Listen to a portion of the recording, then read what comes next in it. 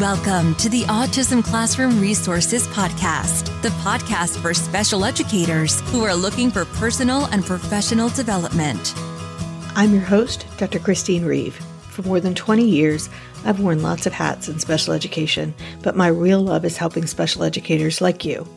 This podcast will give you tips and ways to implement research-based practices in a practical way in your classroom to make your job easier and more effective.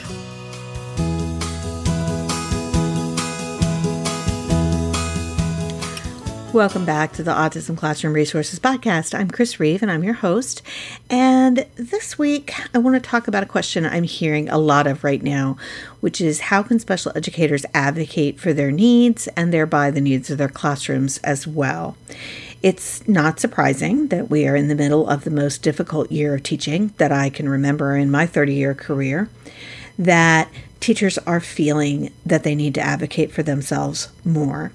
But what's interesting is that there are a lot of articles out there about how to teach students to ask for help, how to teach parents to advocate, how teachers can advocate for their students, and I'll have more on that in a future episode. But there are very few tips that I can find out there about how teachers should ask for help themselves. Teaching is hard.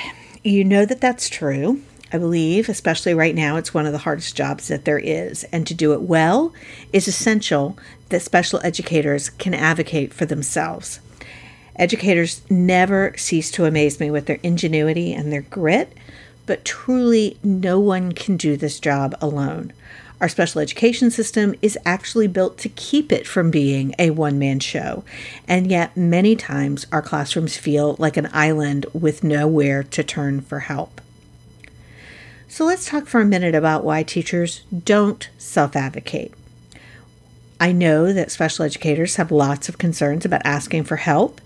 There's the classic fear that asking for help makes you look weak, and in teacher language, that means looking like you aren't a good teacher, and that's just cray-cray. In fact, asking for help reflects that you are strong enough to recognize you need help and confident enough to ask for it. That doesn't make it easy to do. And I found as I was looking a quote from Barack Obama that said, "Don't be afraid to ask questions. Don't be afraid to ask for help when you need it." I do that every day. Asking for help isn't a sign of weakness. It's a sign of strength. It shows you have the courage to admit when you don't know something and to learn something new. Another reason is that teachers fear that their administrators won't be receptive to their request for help.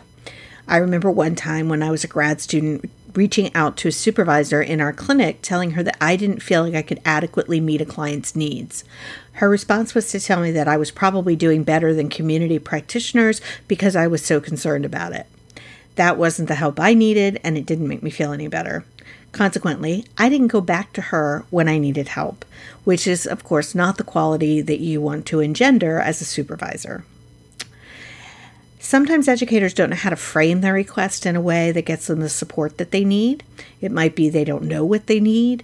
They know that something is wrong or they've been told something is wrong, but they don't know specifically how to fix it.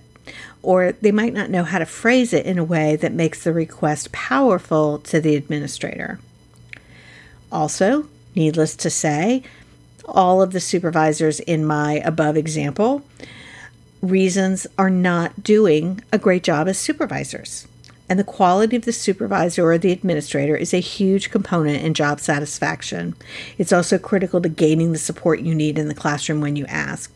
Just as a supportive, high-quality teacher makes a difference in the life of a student, the support and leadership skills of the principal and special educators make or break whether teachers succeed and remain in the school.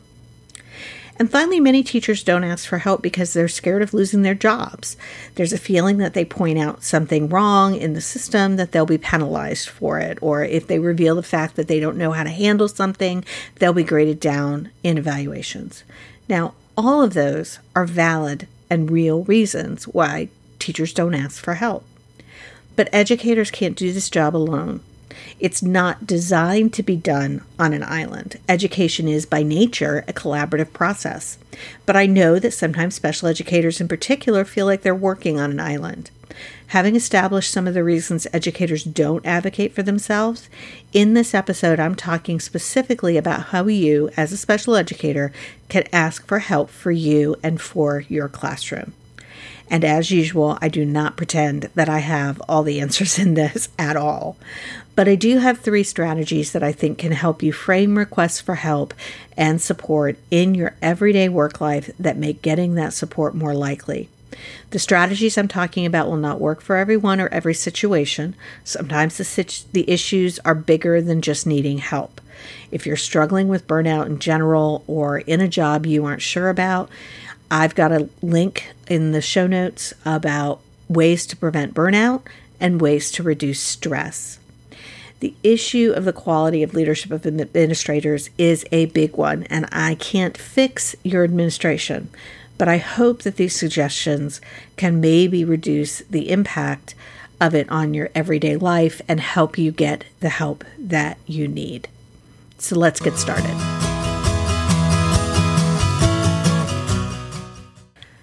Let me start by saying that I think it's critically important that special educators advocate for their students.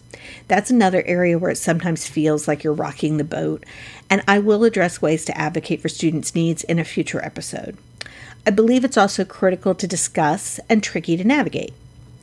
But in talking about advocating for yourself as an educator, I think it's important to remember that it is tied to advocating for your classroom or your caseload, and thereby advocating for yourself is also advocating for your classroom and your students. I am making the assumption that you are not advocating for 3-hour lunches and a shorter workday.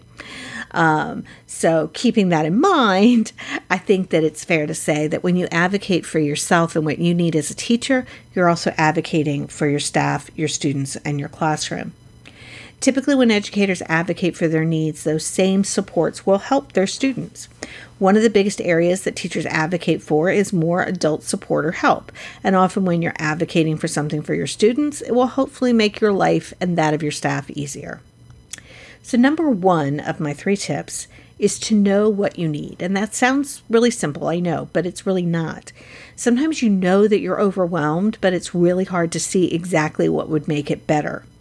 Especially if you are overwhelmed by everything going on, particularly now in the fall of 2020, it's hard to see all the moving parts. Is the problem that your students aren't showing up for distance learning? Perhaps the issue is that you're trying to do 2 jobs at once in hybrid teaching with online instruction and in-class instruction. The most effective way to advocate for your needs, though, in any situation is to be clear in your head and in your communication about the problem itself. For instance, it's tempting to say that you're struggling with distance learning and it's impossible to do.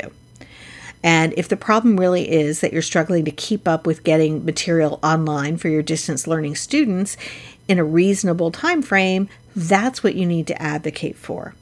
Administrators can't help you if the problem is simply distance learning. Many of you are, quote unquote, stuck with it for a while at the moment, unfortunately. But they could help you troubleshoot the problem of time or the process of uploading materials for the students. So how do you figure out what to advocate for specifically? Talk with others. Find out what other educators are doing or struggling with. Share your problem with an educator friend and talk it through.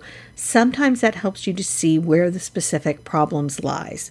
Knowing what the specific problem that is underlying your concern is leads you to be able to plan out what you need. And that brings me to number 2. Let's take an example where you're struggling to meet the needs of your students with your current staffing. This is one I hear frequently, and I've worked with many teachers over the years to help make this a request. I've also been an administrator on the other side of this request, so I've seen it from different angles. The most successful method for advocating for any type of assistance in the classroom or impact of any type of support is to show what it looks like with it and without it. So, an example of advocating for more staff, whether it's a student that you're struggling with specifically or if the ratio isn't adequate to support your needs, it's probably the most frequent request that administrators hear. It's also probably the most frequent request that is not granted. There are multiple reasons for that. It's probably the first request that teachers make when they feel overwhelmed. And it isn't always what is needed. And of course, it is also a budgetary issue that may not be feasible for the district. So how do you approach this issue? Make a zoning plan. And I've talked about that in episode 4 of the podcast. And you can find that at autismclassroomresources.com/episode 4. And it outlines what your staffing utilization looks like now. And then make another zoning plan that shows what your classroom could do with an extra staff member. Preparing both is definitely more work, although you should already have the initial zoning plan, and episode 4 will tell you why. But it shows the administrator that you have thought about the problem. You've shown them what you plan to do with the extra staff, and then asking for that extra staff isn't a frivolous request. It also has the added element of allowing you to know that you advocated effectively and that you told your supervisor what you would be able to do with the staff that you have and what your limits are of what you're able to accomplish. Because after all, you're not going to be granted every request you make, no matter how effective your advocacy is. But hopefully this may help you to live with the decision that gets made because you'll know that the supervisor knows the limits of what you can do. So let's talk for a minute about the tools that you can use for planning out your solution and demonstrating how it will impact your classroom. As I mentioned in that example, a zoning plan is an excellent tool for making requests for staff. If we take the example of asking for assistance with a staff member who isn't doing what needs to be done, a zoning plan can help with that as well. You use a zoning plan to give direction to the staff, so if you've put it in writing what the expectations are, then that assures that you have told the staff what you needed them to do. You've given clear direction.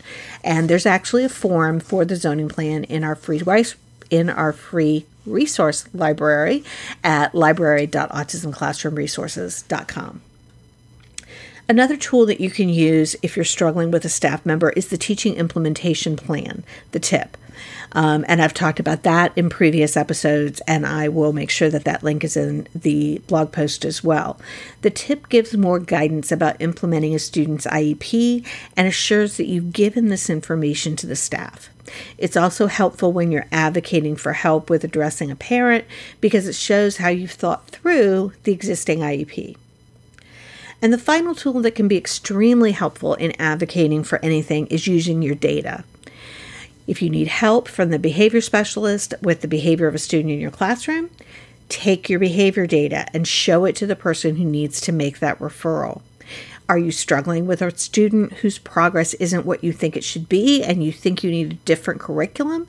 Take your data on their progress, summarized in a graph, to support your request. And that brings me to tip number 3. The third tip is one that comes into play when you're having trouble with tip number 1 of defining what the problem is. It's one I recommend most frequently when teachers are given feedback on an evaluation, for example, but they don't know how to address the problem. You know, the time when the principal comes in and says, well, you need to have blah, blah, blah.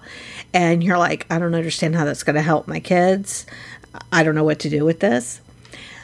Sometimes you and your administrator will not see eye to eye on how things are going to be done in your classroom, and sometimes their suggestions and evaluations may make no sense to you in how you would do that with your classroom. Now, this can happen if you're a new teacher and what the supervisor, consultant, or coach is recommending is something unfamiliar to you, so you don't know how it could help. But it could also be something that you've already tried. For instance, as a consultant, I often had in the past have given a recommendation that we try a token system with a student. Sometimes the teacher will tell me she already tried it and it didn't work. It's then on me as the consultant to show how it was implemented to see if that played a role. However, if I don't do my job as a consultant, therefore I just tell them to try again, it would really be helpful for the teacher to say, I've already done this. What could I change to make it work better? So I realize that puts the pressure back on you as the educator, but we know that the administrators and coaches you work with are under as much pressure as you are, and they may not always see these issues as pressing as you do, but most of them will come around if you ask for more information. As an administrator, I would much rather work with the teacher to find a solution when he or she asks questions about how to make it work than a teacher who either just ignores my advice or flatly refuses. Asking for suggestions shows that you want to make things better and address the concern, and it shares the responsibility for solving the problem between you and the supervisor. So I've talked about 3 ways that special educators can advocate for themselves most effectively. There is one element that I haven't focused on as much, but it really underlies all 3 tips. You have to ask in order to get assistance.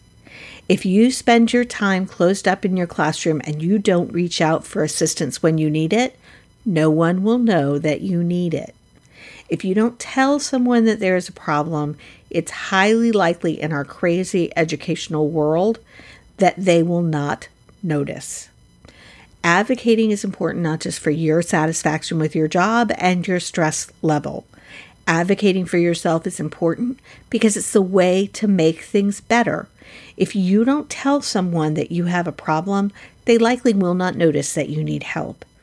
If you try to make everything look like you have it all under control when you don't, the view from administration will be that you aren't able to do the job if there's a problem. Unfortunately, they won't always look at your struggling as a cry for help. But if they're good leaders, they will look at your asking as a sign of strength. And if they don't, that's a topic that I'll cover in another episode. I hope that this helps you to get assistance that you need in your classroom during this very difficult time. If you are struggling in the classroom and you feel like you are on an island, I highly recommend coming and checking out the Special Educator Academy. We have a whole 500 members who feel like they live and work on an island. Many of them have expressed this to me in the past, and we provide a community that can help. And you can find more information about a 7-day free trial for the Academy at specialeducatoracademy.com. And if you are a special educator, hop over to the free Facebook group at specialeducatorsconnection.com and join us there as well, and share your ideas about how you can best advocate for yourself from within your classroom. Thanks again for spending this time with me. I hope you'll come back for another episode. If you enjoy listening to the podcast, I'd really love it if you'd go to iTunes and leave a review, and make sure that you subscribe on your favorite podcast app on your phone or your computer. You can find the transcript and all of the links and information, as well as the blog post for this episode at autismclassroomresources.com/episode 52. Thanks, and I hope to see you again next week.